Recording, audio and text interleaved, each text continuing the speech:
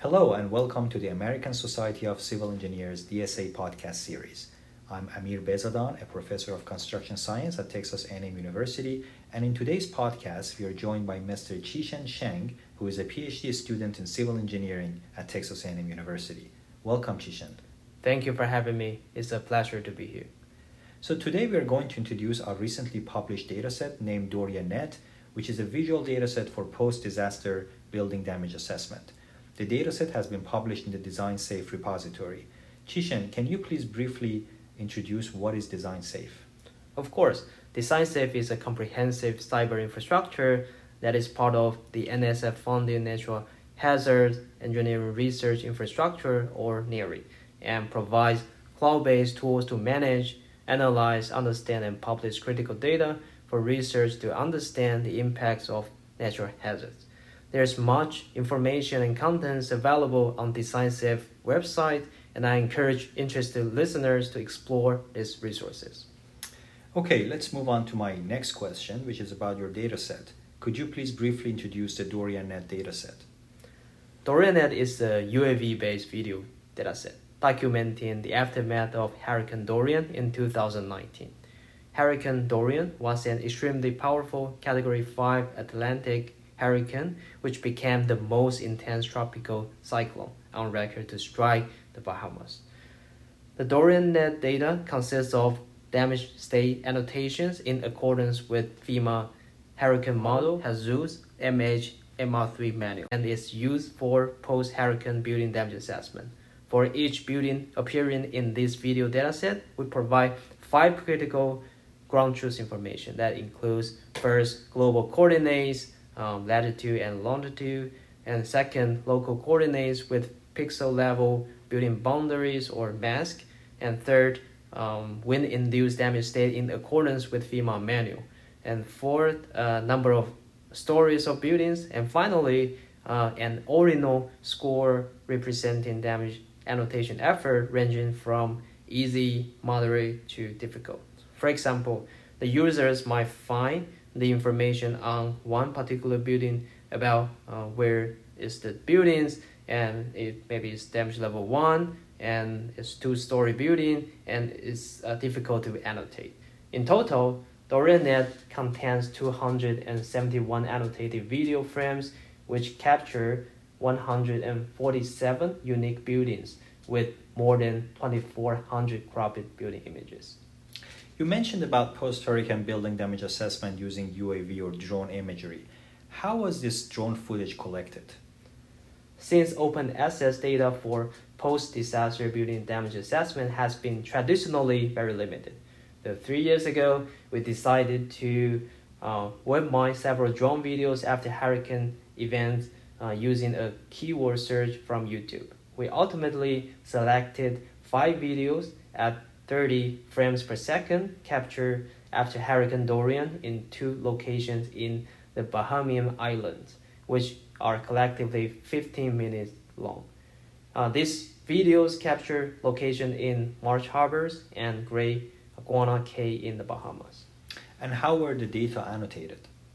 First, during pre-processing to achieve a visually heterogeneous dataset, because the frame rate of 30, we selected 1 of 10 every 10 successive frames in each video for annotation using a tool named Labelbox. For best annotation quality, we also manually inspected these selected video frames to ensure that they contain proper aerial views of disaster-affected buildings with varying degrees of building damage.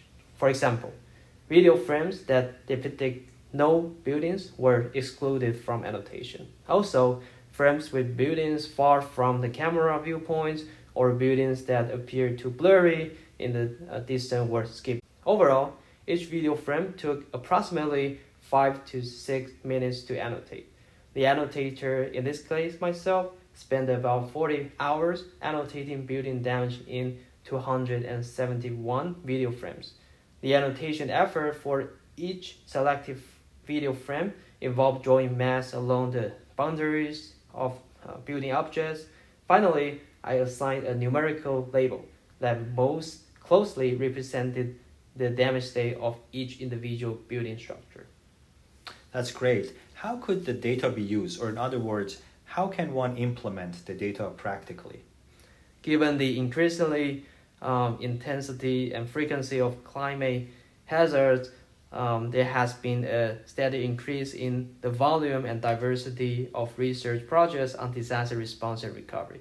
That is why DoriaNET is highly beneficial to the natural hazards research community. DoriaNET is the first-of-a-kind visual dataset for post-hurricane aerial damage assessment with semantically rich annotations in accordance with FEMA manual, which can be readily used to disaster-related studies. For example, DoriaNET can be used for training machine learning models to achieve automated disaster damage assessment and damage level classification. Until now, DoriaNET has supported several research publications, including journal and conference papers, on the emerging area of rapid and automated disaster damage assessment. Moreover, DoriaNET is a well-organized and structured dataset. The organization of the dataset structure is clearly documented in the user's manual that comes with the dataset. We also provided a ready-to-use Jupyter Notebook as a simple guideline describing how to easily use the dataset in the Python environment. If you visit the DoriaNET page on the DesignSafe website, you can download the entire dataset package and follow the codes provided in the Jupyter Notebook to implement the data easily. That is all very interesting. So my last question is, what is the impact of your data on academic research? The true impact of DoriaNET is that it can support machine learning and deep learning based disaster damage analysis for rapid and successful disaster response and recovery. It potentially can lead to saving people's lives, reducing the risk of field investigations by human crews, decreasing the time needed to carry out damage inspections, and mitigating the potential economic losses when our cities or communities are seriously impacted by climate disasters. The resulting research using DoriaNET in particular can improve the current practice of post-disaster large-scale damage assessment by proposing practical and interdisciplinary solutions which integrate AI and UAV imagery. Together, these novel methods provide great opportunities in the future to achieve safer disaster damage assessment by first responders, including rescuers, engineers, and firefighters. And second, to conduct timely damage assessment for sourcing the first-hand impact information in disaster-affected regions. And finally, to provide precise, reliable, risk-informed automated damage assessment outcomes to local and federal government.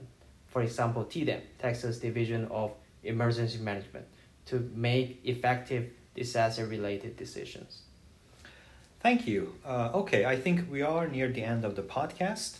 I hope you all enjoyed this conversation with Chih-Shen Cheng. Also, I would like to thank the ASCE DSA committee for having us today and for giving us this platform to present our research and published dataset.